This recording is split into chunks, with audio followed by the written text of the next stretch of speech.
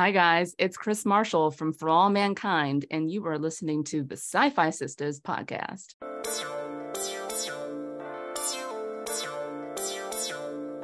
What part of the magic of Deep Space Nine was this wonderful representation of positive Black healthy relationships. So, we wanted to talk about Black love, and I'm TJ Jackson Bay. I'm from Missouri via Memphis, Tennessee. All right, and is this your first Star Trek cruise? It's not. I've actually been on all 5 of the Star Trek cruises. What? Yes. So does that get you anything special? Well, they continue to give us a different perks every year for I guess, being loyal Star Trek cruisers.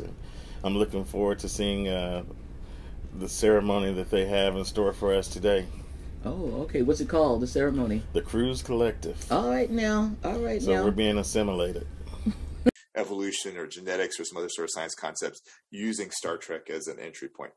And again, along those lines between the social construct, like where do you draw the lines? Like why? Because genetically, so the most diverse population genetically, like where you see the most variation, is on the continent of Africa, and that's even taking out like the random white guys in Johannesburg.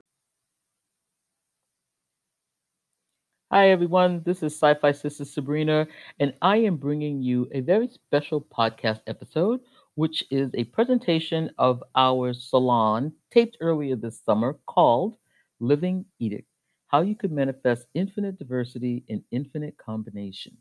So this is a gathering of some of our really good sci-fi sister friends, and they got together to talk about what edict really is and how can you manifest it in these days, just like